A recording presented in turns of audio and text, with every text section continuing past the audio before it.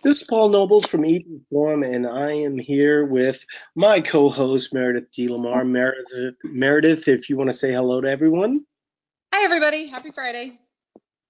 Yeah, the it is a happy Friday. Actually, last Friday I was in New Orleans, and I was celebrating my 50th birthday, which actually happened on Monday. Happy birthday, by the way. I know we chatted on your birthday, but happy birthday. Yeah, the I'm conflicted about turning 50, but you know what? It happened. Nothing I can do about it. Couple orders of business right out the gate. We are doing a big drive for members in October here. I think it's a really great time for a lot of people to join because, and especially if you have friends or family. And if you think about what's going to happen here real soon, right? We're going to get into the holidays. Everybody digs a Mhm. hole, and then January 1st they want to get out of that hole. Right. This would be a great way for people to go into the holidays way more prepared than they've ever been before. And then if they want to move to some kind of fat loss cycle or something like that, Mhm. they're actually taking away from where they are now rather than taking away from being 10 to 15 pounds up. Right. So be on the lookout for that.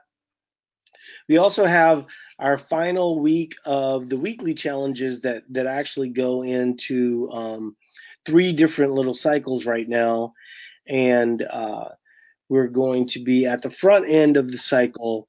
And I have kind of a new way of registering everyone, so I'm pretty sure we're going to have a lot more people. Right now, we have something like 11,500 people in those challenges. So if you're not in those challenges, I mean, the last week or so, we had 2,000 people um, be eligible for prizes. So let me just make sure that all my beeping is gone away. Yeah, I went ahead and double checked mine and made sure all my notifications are shut off for this. Yeah, normally it's not a problem, but yeah, so be on the lookout for that. I think it's been really exciting. I think we had never had anything more than 800, and we gave away two Apple Watches, and that seemed to get people fired up. Oh, yeah. So Apple so be products on the tend to do lookout. We actually have some really cool ideas for that. prizes for the next challenge, so be on the lookout for that. Other than that, anything interesting going on in your life last week? Last 2 weeks, actually. Oh, we're boring. I'm telling you. I don't know, not we're just it's school. You're in that push between, the beginning of school and Thanksgiving break. We do have a little bit of a fall break next week, 2 weeks from now. But it's just the same old, same old. We have Bailey's got volleyball. Parker, he's a fresh or not freshman. Oh my gosh, he's a junior and he works and he just the same, I don't know. Yeah, I'm sorry. We have just a normal life. I mean, it's fun. I know. It's so funny that you say that because I was in New Orleans, right? There's all this cool stuff, and it was Saturday night, and it was the one night that we rented a car, Mm-hmm. just because we needed to go to Oak Alley. If you don't know what Oak Alley is, it's probably the most famous plantation. This is actually a good venue to talk about this a little bit. But it's the most famous plantation probably in Louisiana and probably in the South, right? All kind of movies and stuff have been filmed there. Okay. And I was married there. Oh. And yeah, it was really cool.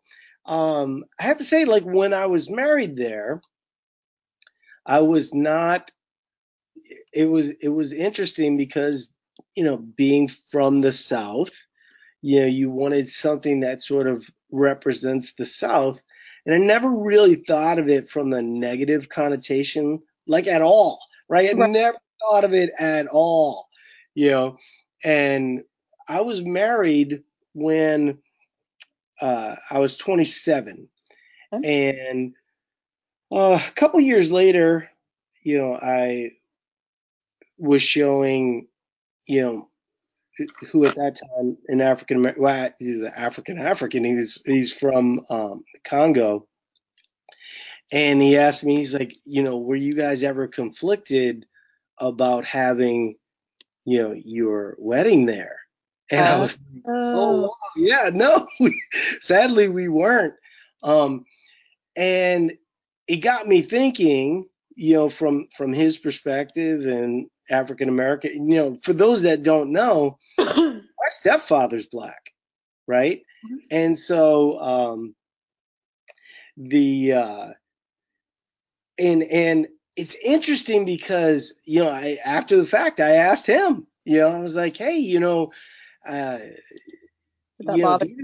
David, David. So David was my assistant. His actual name is Yamba, and so it's something that you would think we would have been more sensitive to. And what was interesting about Oak Alley at that time is that there was really no emphasis on the fact that slaves worked there, right?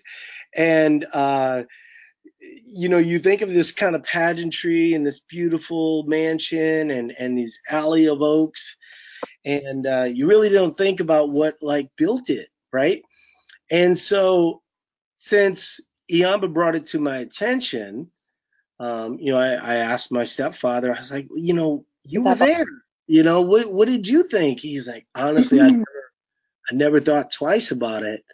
And that makes me feel better, that he was also not really thinking about it. And I think he was being honest with me. I don't think he would be trying to like save my feelings. We're pretty close. In fact, when we Mm-hmm. were down in New Orleans, I don't really have my mother passed away, so Mm-hmm. he was the only person that we visited while we were down there.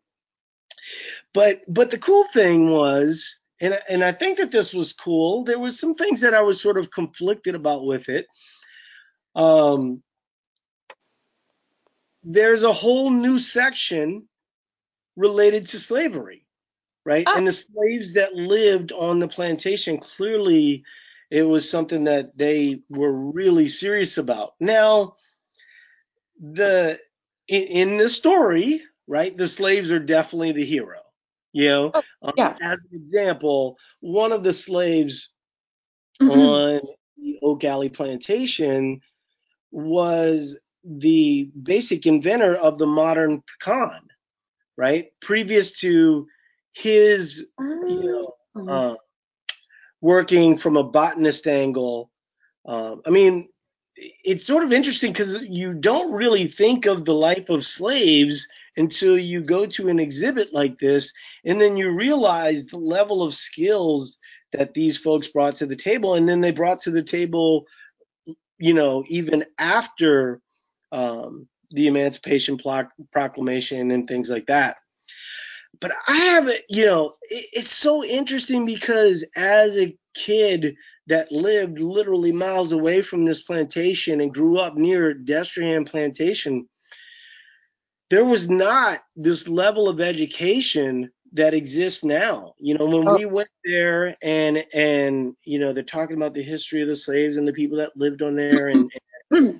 went through like this family of slaves, and it did sort of portray the plantation owners of Oak Alley as heroes as well, which I think would be sort of difficult to take, if you were African American, right? Because they're clearly not, your oppressor can't be the hero, you know.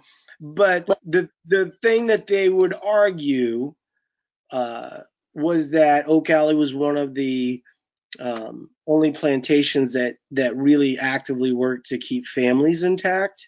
It was very common, as an example, just to sell slaves one on one. I know this is going to be a weird topic for nutrition, but I thought it was really interesting. I mean, like, after my interaction with David or Yamba, I did have a lot of guilt about it, and I it's clearly something that my daughters, every time we go there, they want to go to Oak Alley to see where we guess. were uh, Right. where we were married, and we actually stayed as a family. They have like these bed and breakfast, and we were able to stay there, and we were able to walk the grounds at night when no one else was there. They have kind of this family of cats that basically just keeps mice away from the house and all the exhibits. And so that was kind of a neat thing. So seeing this exhibit and seeing how well done it was made me feel good. I think one of the things that was sort of interesting that you might not think um, is that, like, if you're from the north, you would think a lot of African Americans would not be there. I know there and the Whitney plantation talk a lot now about the history of slavery. And if I was, doing field trips, I'd want every school to go there. I mean, I Right. don't know how well versed you are on this, but in terms of like the Holocaust and Germany is very active in making sure that Germans are very aware of what happened in the Holocaust. So kind Right. of seeing, you know, uh, New Orleans embrace that piece of their heritage is something that actually makes me a little bit proud, even though, maybe it's a little bit too late. It's obviously an exhibit that people are paying for. So I could definitely see how people have, um, conflicted opinions about it.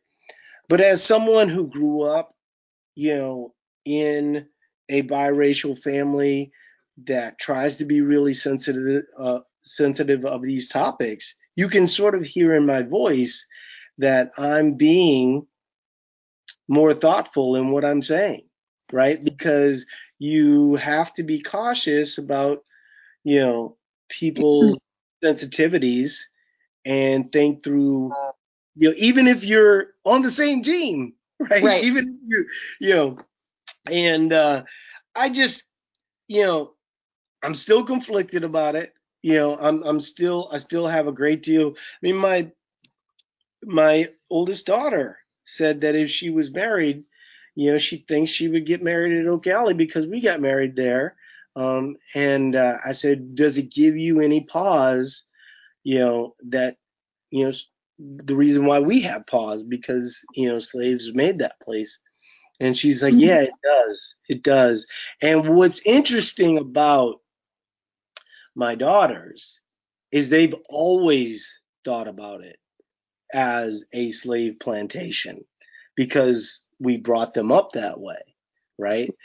And I am proud of that, you know, that we're able to talk about those things and just kind of get that out. But we devoted a whole day to that, which I've been to Oak Alley so many times. When we were looking for places to get married, one of the places that we were looking at was St. Charles Avenue, which is a very historic, that's where the streetcars are and things of this nature in New Orleans. And then my dad said, "Hey, one of the places that we might want to look, is this place called Oak Alley. Have you ever been there?" And I was like, "No, I haven't." And he's like, "Well, I've got some bad news for you. If we go there, it's going to cost you a fortune because you're going to have your wedding there." You know, and he was right. It actually really wasn't that expensive. I think it'd be a lot more expensive these Today. days. Yeah. But we only had, 50 people. It was late October. My anniversary is actually in 2 weeks. But we were married in a nice fall, crisp day. It was like, you know, it was like the stuff dreams are made of, Storybook. honestly. We definitely did it right. So yeah, so that was a little bit of my New Orleans experience. We ate our way through New Orleans.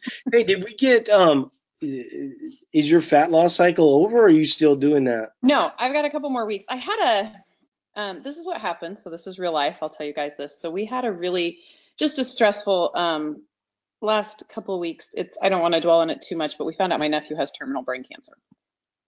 And it's just been really hard. And so I kind of went off rails just because I was just trying to help process this and all of this thing. So I didn't, last week I didn't track. I can't even tell you what I ate. I didn't even weigh myself. My training was off because I wasn't sleeping.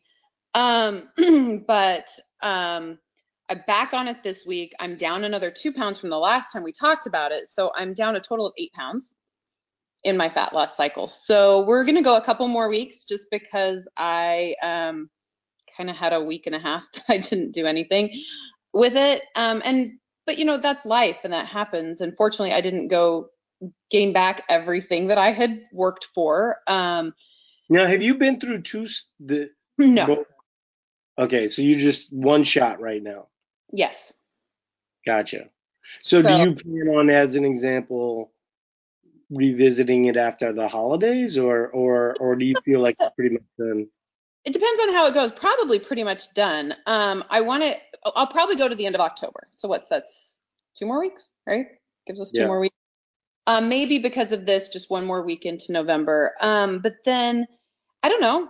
I'll see how January 1 lands me, just because um, I've kind of gotten almost where I want to be, and just kind of see. I may need just a quick look after the holidays and everything else, but I'm usually pretty good. I can usually keep things on track during Yeah. holidays. And my training will always be up there. That's something that doesn't really suffer for me. The biggest thing that I've done in the fat loss phase is I've changed up my training. So I'm not doing as much, I will say. Um, I rest a little bit more. I keep my workouts. We were talking about this. When I do some accessory strength training to kind of keep my muscle up and the gains that I made with my muscle gain this last year. But I'll try to keep those within like 30 minutes. So I kind of hit it hard with some of this accessory work um, after CrossFit. But then sometimes I don't even do like the WOD in CrossFit. I'll just do the strength portion and hit my accessory, maybe a little bit of aerobic capacity on a rower, a little bit of height, and then get out of the gym and go home. So I'm not in a competitive mode right now where I'm doing all of the CrossFit WODs and all of the things to like prepare me for a competition or anything like that. So I guess I've backed off on my training, and it's actually really worked for me with this fat loss phase. Keeping my low intensity stuff up, getting my steps in, taking my dog for a walk, those kind of things, and just backing off I'm training, which I think is what has just kind of helped me stay steady even when things went a little crazy the last week and a half. But it works. But that's life. That's what you want your clients to know, is that stress happens, life happens. We have things that are completely out of our control, and you can't. It just wasn't a priority for me at that point. My priority was, my kids and my family, and just helping us get through this time and kind of, um, adjust to what's coming and all these things. And it that's life. So it wasn't a priority for me. And we understand that. And that's what we want our clients to understand too, is that when things come up, you just have to, deal with them and go, and then, get back to it when you can. So I think one of the things that's sort of interesting about what you're talking about Mm-hmm. is that people, and I think you described it really well, people often think that as calories come back, that you deal with weight gain, and you probably deal with a little bit more fluctuation than you do Yeah. actual weight gain. What ends up happening, and I've been wanting to write an article about this for a while, but I think that there really are two different ways to look at things. There's kind of weight loss, and so let's refer to weight loss as losing 100 pounds, right? Okay. And then there's weight management, right? Yeah. And what you're referring to is weight management. And Mm-hmm. I think people want to believe that you can manage your weight and stay the same weight a really long time. I think ultimately that you should always have a period of weight management, right? Mm-hmm. it might be, for me, it's been like 4 years, but I'm probably due, you Yeah. know, and I think if people sort of look at it that way, but I think they're too caught up in this weight loss idea. And it's like weight loss is dramatic loss, right? But when Hmm. you're talking about weight management, the good majority of the time, if you're not dieting, then you're going to be putting on muscle, especially if you're doing any kind of resistance training or anything like that. So I thought that that was kind of interesting because I think that the way that people gain weight is not when calories come back. The way that people gain weight is over the course of 6 months to a year, where they sort of allow, you know, these moments of indiscretion to sort of build on each other, right? Right. And you would admit that to be true. I know I would admit that to be true. I'm not going, if I'm in a muscle building stage or I'm in a performance phase, and my weight starts to go up a little bit, I have to realistically think to myself, is this exactly what I want in this scenario? Right. Right. And of course, I could put that like really rigid um, thought process in place and then move back to fat loss and constantly be dieting. Or I can say, you know what? I mean, if I can just kind of move my ceiling up in the last 4 years, I've moved my ceiling up quite a bit Hmm. because in that time I was able to gain lean mass. Was it all lean mass? No, Because right? it can be. It doesn't. I mean, you're always That's going not to. how it works. Yeah, but I think if people can sort of make peace with that and then sort of get better, at their exercise, whether it's running, whether it's boot camp, whether it's CrossFit, whatever it is, you know, that mentality is sort of important. But it's not as calories come back and your weight's fluctuating 2 pounds Right. that you should freak out. It really happens over 6 months to a year where you start to kind of allow those moments to add up on each other, and you never, you kind of allow yourself to, things sort of get away. We see this every day, so you guys know, Oh yeah. right? There's a lot of people that are even lifetime clients. I think I've talked about this on the podcast before, that go away, you know, these moments of indiscretion start to add up, and then they come back, which is great for them, and I think great for us too, because they don't have to pay us a nickel, Right. to come back, and that's one of the big values of being lifetime clients. And I think we have somewhere in the neighborhood of 4,000 or 5,000 lifetime clients right now. Yeah. That's a big benefit, and it's not just a big benefit for you guys. It's a big benefit for us because those people represent the core of who we are, Right. right? And I was going to say a couple of things. So when my weight fluctuation in this was really about 2 pounds. I went up, the furthest I went up in all of this was 2 pounds. And I mean, that's not sleeping and all of that. And again, I just didn't even worry about it. But I like what you said about the weight management. It reminds me. So Susie said something that she does a fat loss once a year to manage her weight. She'll do a short fat loss phase, manages her weight. So that's her weight management. So when these little things start to build up and when, she'll just do it once a year. And that's how she does it. But I just thought it was an interesting way to put a kind of say what you were saying about the weight management too. Yeah, But because I think what happens is that if you don't do it that way, you mhm, just overreact to small fluctuations, you right, know. And then what happens is now you've created a floor rather than a ceiling. right. And so if you look at someone who is managing their weight and their weight never moves, I got bad news for you. Those people undereat a lot. Yeah. And then when they have moments where they don't undereat, they gain weight and overreact, right? And And go ahead. so I just think that that's important for people to hear because, when we talk about kind of using food as an ally and getting better at the gym, and, all those things become super, super important. And I was just going to say to add to that, when you have a healthy metabolism and you have a ceiling and you a sign of a healthy metabolism is weight fluctuation. I mean, you're not going to stay at that low number all the time. Like I said, I'm going to have days where maybe I'm up a little bit, but the next time I drop in this fat loss phase, I'm back down further than I was before. And when I go back up, I don't go quite back up as high. And then I jump. That's just a sign of a healthy metabolism that's working in Well, your a body. great sign of a healthy metabolism But is people, oh, I was, when I was in New Orleans, okay. right? Oh, yeah. When I was in New Orleans, I ate everything. Everything has sodium, and I came back down 2 pounds. Now, walking had a lot to do with it. We got a lot of walking in. Um, but that's what I talk about, where you kind of have this, right? And so when the ceiling is at an appropriate level, your body handles food a lot better than it does when you're constantly under eating.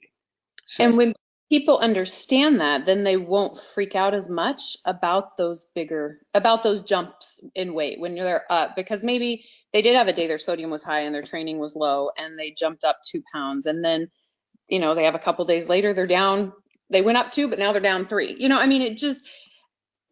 I mean, I hope that people are learning. I hope our clients are learning this as they go. But for people who aren't clients of ours that might be listening to this, that's the thing that you want to know, is that it's a sign of a healthy metabolism. Just because you jump up, don't just go off the rails and quit eating, or jump down to your 1,200 calories again to lose that 3 pounds you put the scale says you put on, because you really didn't put on 3 pounds.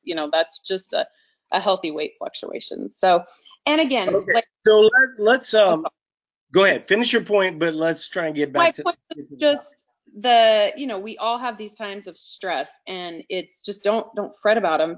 Don't get overworked, worked up about them, and completely let them build. Just get back to it when you can. And then when the next one comes up, know that it's going to be okay and you can get back to it, whether that's vacation or whether that's, something going on in your family, or whether it's an illness, or, whatever it is. Just take it as it comes and then get back to it when you can, because the stress And, doesn't and, better. and kind of viewing it as weight management rather than Yes, weight loss, I think yes, is helpful. I agree.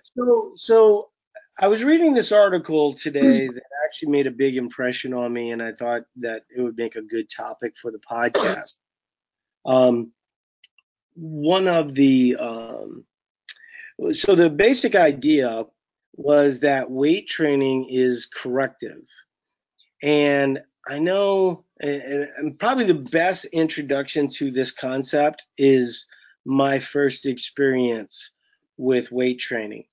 So about 10 years ago, 10, 15 years ago, there was these movement screenings that personal trainers would put you through to sort of see where your range of motion was at. And in theory, it was a decent idea, but you don't see it near as much now. Um, Really, you don't see it at all. I don't hear many people that talk about them. And I think the reason why they didn't is the same reason why I didn't sign up with that personal trainer. He basically just told me I was broken, right? And the emphasis of this article was, you know, there's people that will tell you you have anterior pelvic tilt and you have this and you have that. And I can say to you 1000% that when that trainer did that screening for me, it did not make me want to work with him to correct it, right? It Right, just scared the shit out of me more, you right, know? And when you look at why you lose range of motion, why you lose bone density, why you lose, a lot of function, it's just because you're not practicing at it regularly, right? right. And you can practice at it regularly safely, right? So one of the big emphases early on, and this is something that I really had to change my mind a lot about, because, we all have a little something. Somebody's got shoulder things. My ankle is fused to my leg because of a motorcycle accident. So I spent probably 3 to 4 years trying to work on overhead squats. I spent many years, um, working on toes to bar, um, kipping pull-ups, would affect my lower back. Right. And one of the things that really helped me mentally. So I think some people are going to take what I'm about to say in the wrong way, and I don't mean it in the wrong way, right? But yesterday I did a WOD, right? Now I'm just coming back to CrossFit, as a lot of people know, and there's no magic to CrossFit, right? It's just that's where my fit family is, and there is benefit to intensity. There's just no two ways about it. Will I move to a little bit more weight training? Sure, I will, probably at some point. Mm-hmm. But I'm having fun time. But yesterday in the WOD, there was handstand push-ups, right? And if you've never done a handstand push-up, like in this WOD, I would have been kipping and landing on my head. Yeah. I'm never going to do handstand push-ups again. It's dumb for me. Now, notice I said for me, right? Right. If you're a CrossFit Games athlete and you need to do a strict handstand push-up, God bless you, right? But me landing my head on the ground, even on a pad, makes no sense at all. I would have just been way better off doing push presses or a movement real similar to it. I could have done a 200-pound push press and basically got the same type of movement related to Shoulder. my shoulders. Yeah. And so, thinking back on it, would I have done it differently? I would, right? I don't do toes to bar and WOD. I will do kipping pull-ups. You know, I prefer to do strict. I like the WODs that do strict. If it's like a low amount of pull-ups, I will do strict. But I modify pretty freely. Like, to be completely honest with you, the coaches don't like it. You know, but you know, it's my workout. It's Right. not their workout. Now I will say this: they used to not like it. Um, it's much more common for people to modify much more freely than it used to be, I right? agree.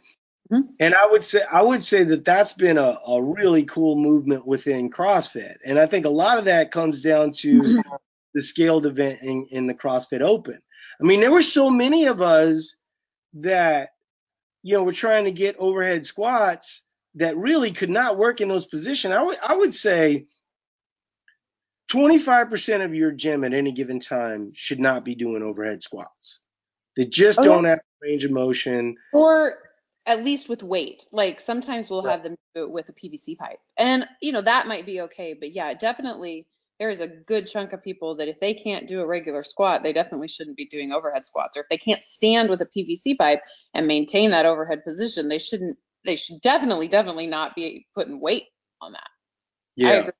Yeah. Because I mean, I have a video of me doing overhead squat at 135 pounds. Now, I will say this: like I was doing kind of what you said. I think it was at like 75 pounds, nothing too heavy, and I was able to find a decent groove. Now, I don't know I was doing ass to grass or anything like that, but I was in a good groove, and I was definitely not getting hurt. I think the emphasis for me really was kind of tucking my butt out more, Mhm. and really kind of making that an emphasis rather than kind of just dropping down, really kind of looking more curved out, Yeah. So that was a little something that I could do at a lower weight. Um, but I think there's two ways to kind of look at things, and it's helpful for me to think I'm just here to work out, right? Now, Yeah. if I was training for a competition and that competition had handstand push-ups, would I go? I'm not going to participate. No, I probably would, right? Um, Right. and I can do a handstand push-up, but you know, it just doesn't make sense to me to bang my head into the ground. Okay. And if somebody has a problem with that, that's your problem. Okay. Right. This is me, and I'm working out and I'm doing things the way that I would like to work. If you want to personally do a handstand push up, God bless you. Right. But I just don't think that my head needs to be repeatedly, put into the ground. And that was a little bit of the article that we were talking about. It's like there's so many people that go, well, I'll never be able to do a rope climb, or I'll never be able to do. And I'm getting a little bit into the CrossFit thing, but there's a lot of people out there that are scared to lift weights, Right. right? They're scared to do anything that pushes themselves forward because they're scared to get hurt, right? Right. And so here's my simple, this is going to be the title of the podcast, right? Stop doing shit that hurts you, right? And so, like, when I was sitting there banging my head into the ground, I was like, this hurts me. And Right. so I was thinking to myself, I'm not going to do this anymore because it hurts me. And I've been lifting weights. I mean, I've been able to do handstand push-ups forever, Right. but toes to bar. I used to be able to do toes to bar, but for the first few toes to bar, they look great. And then the rest, you have to do like the swingy thing. If you have to do the swingy thing to do a toes to bar, you're probably better off not doing toes to bar and switching to knees to chest. Once again, my opinion, it's going to be a lot of coaches that go, oh, you got to work on your weaknesses.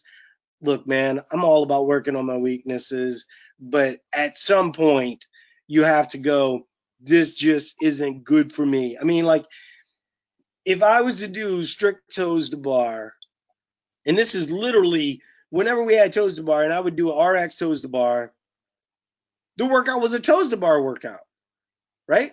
Whatever the other elements were, Because I that's just what. spent all my time doing toes to bar because my range of motion, as it relates, I have tight hamstrings. It's just my leverages are different than other people. We all know that if you do, um, wall balls, right? Tall Mhm. people do well with wall balls. Short people don't do well with wall balls. With the way that my body works, toes to bar, not great. There's some things that my body works real great. I can deadlift 500 pounds. I can do, really good strict pull-ups, because I have a really strong grip. So, you know,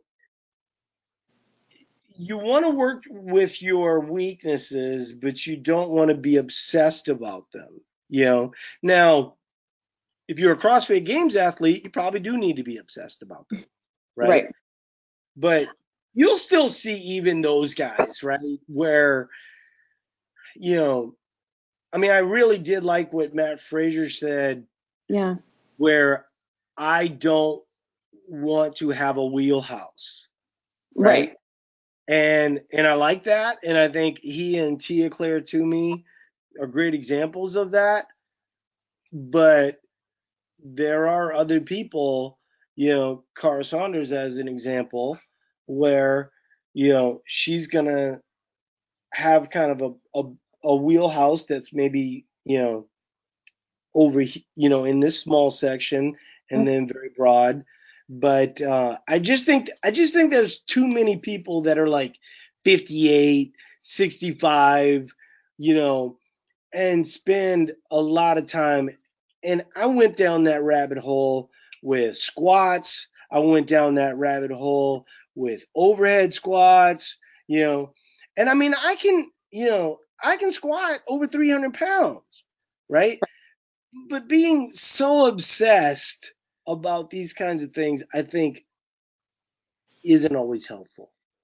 Right. And I just backing up a little bit, like I can't remember now, this is gonna kill me. I can't remember if it was Matt Frazier or Rich Froning that said that when they're training, they do a lot more strength training until just a couple months before the games, and that's when they start to do some of the wads and work on some of those other things. So they're just going back to the strength training. I mean, it should be the base. I mean, that's so important to do some sort of strength training. But within, you've got to be able to do the movement. I mean, if you have some issues with squats, there are, other things that you can maybe do that would help um, build Well, those muscles that aren't going to hurt. Does that make sense? so, yeah, no, there's a great example, and I can't remember the coach off the top of my head, but he would argue that you're way better off doing Bulgarian split squats, Yeah. doing single-legged work rather than squats to build that muscle and build that strength. And oh, by the way, you would squat better, right? Right. When you start to test your squat, I mean, now when we're talking about something like a squat or a deadlift or whatever, you're not going to get better at squatting or deadlifting without squatting or deadlifting, right? Right. But you can build muscle without doing that. Right. And that sometimes like if squats is really an issue and we have people that they have those issues, whether it's a lower back issue, whether it's an ankle issue, whether, whatever, there, like you said, there are things that you can do to build those muscles. And yeah, you may never be great at squatting, but that doesn't mean you're not going to have strong hamstrings and strong glutes from doing some of these other things. A good example for, honestly, I'll use myself again. I'm super hyper flexible. And so I would never really feel my hamstrings like in a deadlift or squat. I don't feel that. Um, and so I had a tendency to use my quads more so that it was, I'd kind of roll forward on my toes just a little bit and load my quads. So I realized I had a hamstring and glute weakness. So I have been doing all sorts of things. Kettlebell swings are one of the best things, just a Russian kettlebell swing where you really squeeze your glute and hamstrings. Um, Great exercise for building those muscles. And then I've just other things, the Bulgarian split squats, lunges, stuff like that. And all of a sudden I worked on all of these. And then when I went back to squatting and really squatting, my squat numbers started to really go up really high. But it was because I had already worked those muscles. That makes Yeah, no, I mean, one of the things that's interesting, and it's actually funny because the guy that wrote the article was also the person that taught me this, is that weight above my head made it very difficult for me to get ass to grass. Oh yeah. Weight in front of me, I could get ass to grass easy. So what it meant is that where your leverages are matter, Yeah. right? And so it just kind of offset both of those things. And the main emphasis of what I wanted to talk about was really more people that are getting scared away from weight training, right? Or working out with some level of intensity. I just want to say to those people that change the workout towards your skill level at that moment. I didn't start out squatting 300, right? I mean, that whole process of that rabbit hole is what allowed me to get to that point, Mm-hmm. right?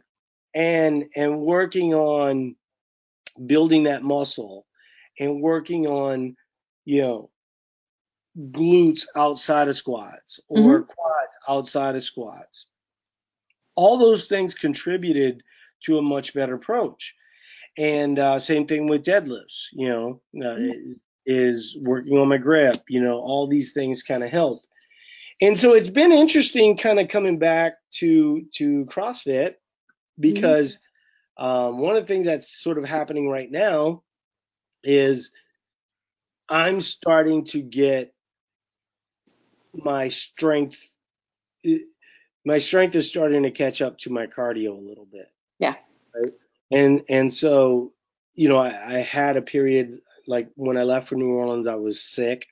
So I probably went for a whole week without really working out at all, which is actually interesting, right? Because I just said that I came back from New Orleans with weight lower. I didn't work out at all. We did steps, of course, Mm-hmm. walking around the city, but and then we ate really freely. If you go to New Orleans and you don't eat freely, you're just doing life wrong. But I just think that the thing that really struck me with his article was that this movement assessment, and then later on hearing that I have anterior pelvic tilt, and later on hearing that a scapula is wonky, and all these things made me feel more broken, did not make me feel more empowered, right? Right. And so, you know, there was just a point in where the first time that I left CrossFit, I left because I just got tired of working on my weaknesses and shit that was kind of hurting me a lot, you Mhm. know? Um, and And what's been interesting is just sort of seeing that movement to where most people in the gym, like I said, you know, 10 years ago when I first started, you know, there was this thought process that was a little bit more rigid. And I think as more people have come with more movement, you know, liabilities and things like that, you know, they've had to be more flexible and it's actually worked out really good. And, you know, it was kind of funny because yesterday the instructor was sick and she knows that I deadlift really well, and so she had me demonstrate the deadlift, and it's little, you know, to all these new people, they think I've been CrossFitting for 3 weeks, and here I am demonstrating the deadlift. Yeah. So I was, let's see if I can think of what I was going to say. I may have lost it thinking about that, but, um, oh, I was going to say, so when you do something like that, I was thinking about when you left CrossFit, when you're always working on a weakness and you're doing something that, that hurts and that beats you down. Honestly, that's such a mental, defeat. And I mean, we all need wins, and that's I actually had a long conversation with my volleyball team about just attitude and positivity, and then I kind of carried it over to my CrossFit classes yesterday, just because I thought it was something that needed to be said, and that negative self-talk and stuff. But if you're always working on a weakness and you're always trying to work on these things that you're not getting better at for whatever reason, if it's a physical limitation or if it's a strength issue or or something hurts all the time and you keep doing it and keep doing it, like you said, let's not do the stuff that hurts, that mental battle it's going to get you, it's going to beat you down. We all need wins. We need to do something that we're good at. We need to be able to have some success. We need to be able to, walk into the gym and think, I'm going to do this. This is going to be a workout I can do. I'm going to feel good. When I'm done, I'm not going to be beaten down and hurt. Um, just a quick example, I use there's a girl on my volleyball team who's never played before. And we're in a 11, 12-year-old league, and she's never played. She walked into this, never played before. She can't overhand serve at all. Like we tried. I really want all my girls to overhand serve just because I wanted that to be our standard. Most of them can. She can't. And the first two games, you know, she tried, and it didn't get a serve, didn't even get close. And so it was the second week, we have two games and we had a half hour in between, and I took that half hour to teach her to underhand serve because again, she'd never served at all. And I taught her to underhand serve, and she got it. And walked on the court in the next game when she had to serve and actually scored a point. And That, I did that, and I went to her parents and explained it because I didn't want them to think, for me, honestly, it has absolutely nothing to do with winning. It had nothing to do with her scoring a point for our team. It had everything to do with her walking on that court knowing she was going to have success or having success. So the next time she walked on the court, knowing that it was going to be, she could do it. And just that mental win for her is going to help, because just those negative in everything. I think that's just life. And oh, I mean, I think there's too many people that exercise with things that they don't like, right, and they don't get those wins, right. right? And you know, But that for us, her getting that point was, I don't remember now. I don't even know if we won that game or not. I don't remember. But us, her getting that point was a win. You should have seen the rest of the girls, yeah, rally around her and so excited. And, it's like, do something you're good at. I tell my clients that if you have a workout that you can just kill if you do it, because that's all your movements, all your wheelhouse, go in there and do it and feel good. Don't level up to do something that you can't and spend the whole time doing toes to bar yeah, and pick yourself up when you're done because you didn't do well. yeah. No, a great example of what you're talking about was my obsession with muscle ups at a certain point. So I have a limitation with my left shoulder, Mhm. and um, so I was working through the progressions. I've got rings in my house, and Mhm. you know, and I'm doing all these things, and to the point where I would I would get a little overuse issue. I wouldn't call it an injury, but just like an overuse issue. Mhm. And every time I would work through the progressions, I would get to a point where I couldn't work out for like a whole week Yeah. because I was overdoing it too much. And I just had to lose the muscle up dream, Right. right?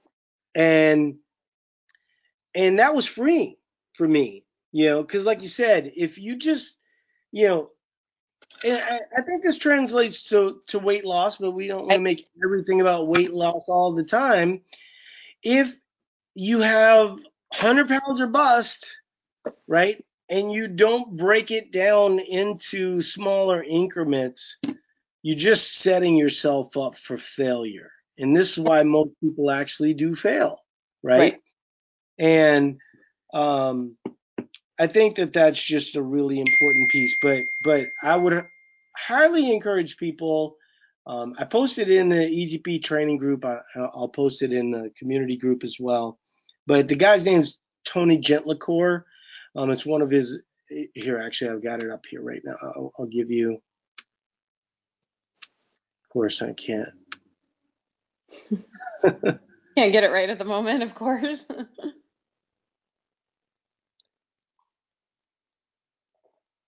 No, it's not allowing.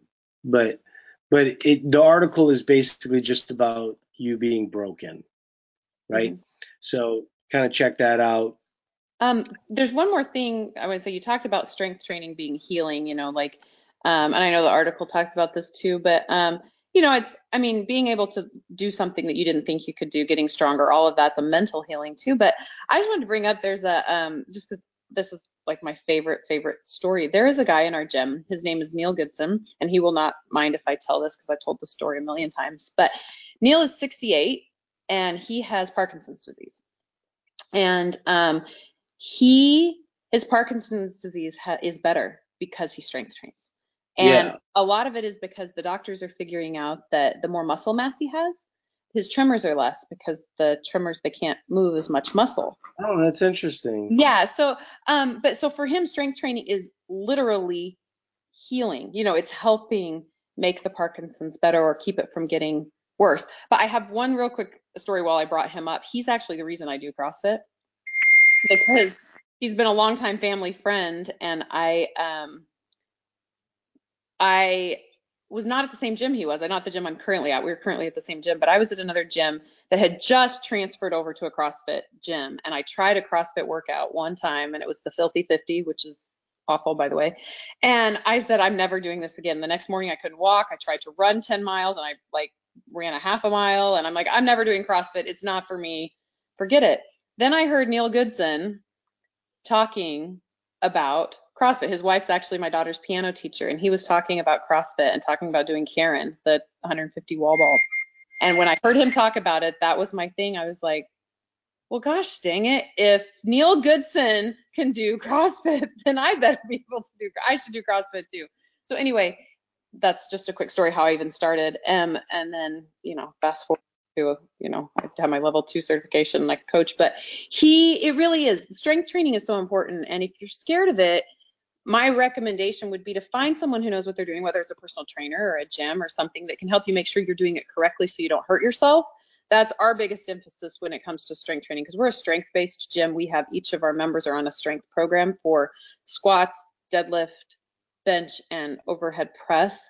And we do those lifts every week on the program, either a juggernaut program or a 5-3-1 program or a max effort or a linear program, depending on what your goals and limitations are. But make sure you have someone who knows what they're doing to show you so you don't get hurt, but don't be afraid to try it because building muscle, getting stronger, and strength training is healing for the body and the mind. So the website is Tony Gentlecore. It's TonyGentilcore.com. And the article is called Getting Stronger is Corrective. Let me read you the first. This is a client talking to him. Mm-hmm. I think it's just an avatar of what a lot of people. He says, "Oh, I forgot to tell you. My previous trainer said I have a wing scapula. My left hip is a bit internally rotated, and that my posture is bad." What Meredith is saying, what this article is saying, and what I'm saying is no matter what your weaknesses are, you can exercise, right? And you can exercise with intensity, Yes. right? Because when you look at sort of the magic of Eat to Perform and the magic of moving, is when you get to that part where you're constantly getting better and that intensity starts to take over. Mm-hmm. It was interesting because, um, after yesterday's workout, with deadlifts and handstand push-ups, I came home, and I took off my shirt, and I mean, and I just reflected for just a second to think to myself, when I didn't lift weights, when I was obese, I looked nothing like that, right? I look like a muscle guy, you know, and I want everyone to have that feeling of pride that the work that they're putting in is showing them a result. And as long as you stay away from things that hurt you, you don't need to hurt yourself to get to a place of intensity. You don't need to hurt yourself to get max effort. There was a time where max effort deadlift for me was 200 pounds. And then there was a time where it was 500 pounds, right? And now it's a lot, it's a lot less than that. I mean, I haven't really explored. I think, the most I've done in probably the last 6 months is 425, but mostly I play in the, 225 to 375 range, for reps. The good majority, I think one of the things that people try to do a little bit too often, especially early on, is they want to test all the time. They want to test their strength for one rep or things of that nature. And at this stage of the game, I think Meredith would probably say the same. You know, for us, it's more about working progressions up to, where you're ultimately going to go. And I think what Meredith said was so brilliant is that when you're working out, take some wins. Don't just show up and beat the snot out yourself. There's this gal, Kate, from our gym who got a rope climb this week. Yeah. Yeah. She said she'd been working on a rope climb for 4 years.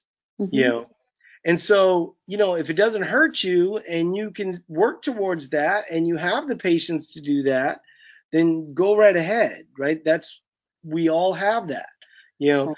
but like, I have like this weird set of skills. I can do, like I said, legless rope climbs. That's like things that everybody wants, kind of easy for me, right? Really high deadlift, um, pegboard, Yeah. right? Your Like grip. I can do pegboard, you know. So don't spend your whole life, focusing on the things. I can't do double unders, right? I mean, I can do them one at a time, Right. but just don't spend your whole exercise journey focusing on all the things you can't do and then letting that stop you, because exercise, and especially exercising with effort, exercising at intensity, that's where the magic is at, Right. right? There was a lady and she was talking about a friend of her that lost 100 pounds and became a personal trainer, and she said something that I think everyone needs to hear. The reason why she lost that 100 pounds had a lot more to do with moving than it did food, Oh you yeah. know? And I think that there's too many folks that are sitting in that scared section, right? For the longest time, this was my story. You know, Mm-hmm. I talked about it before Eat to Perform. I did not have exercise in my life, and I kept constantly, you know, boomer bust dieting, Mm-hmm. And when I added movement, I had two tools in the box rather than one tool. And then when you start to add in weight training, you add another tool. And so you're just kind of adding all these tools along the way that don't hurt you. I've been Mm-hmm. very lucky to not get hurt. I've Right. also been kind of bullheaded about it, you know. When it got to a point where I felt like I was being pressured to get hurt, I left, Right. you know. And when I came back, I was like, you know what? You guys are going to accept me the way that I am, you know. I say you're my family. If we're going to be a dysfunctional family, and I'm going to be the one in the family that just doesn't overhead squat well, that'll just be the way that it is, you know. But you're going to be forced to love me, and it's been interesting because now there's more me's there.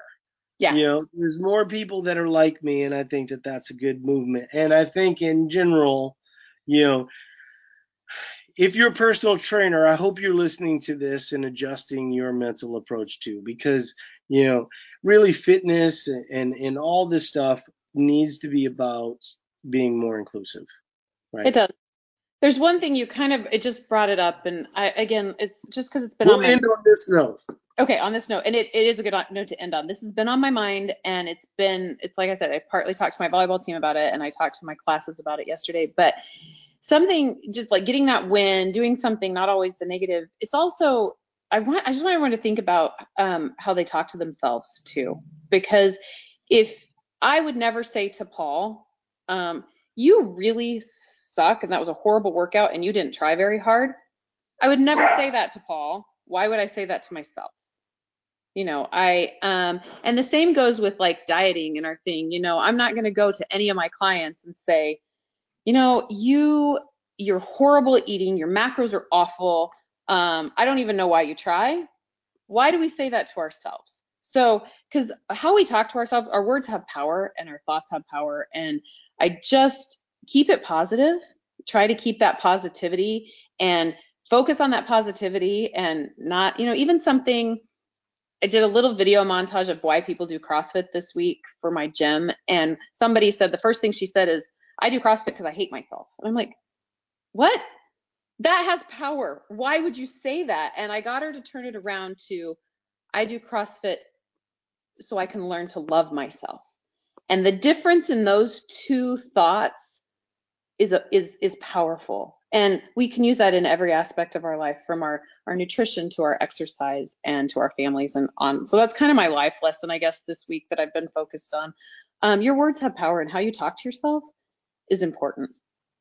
Yeah, you could even talk to her about twisting it to love myself more.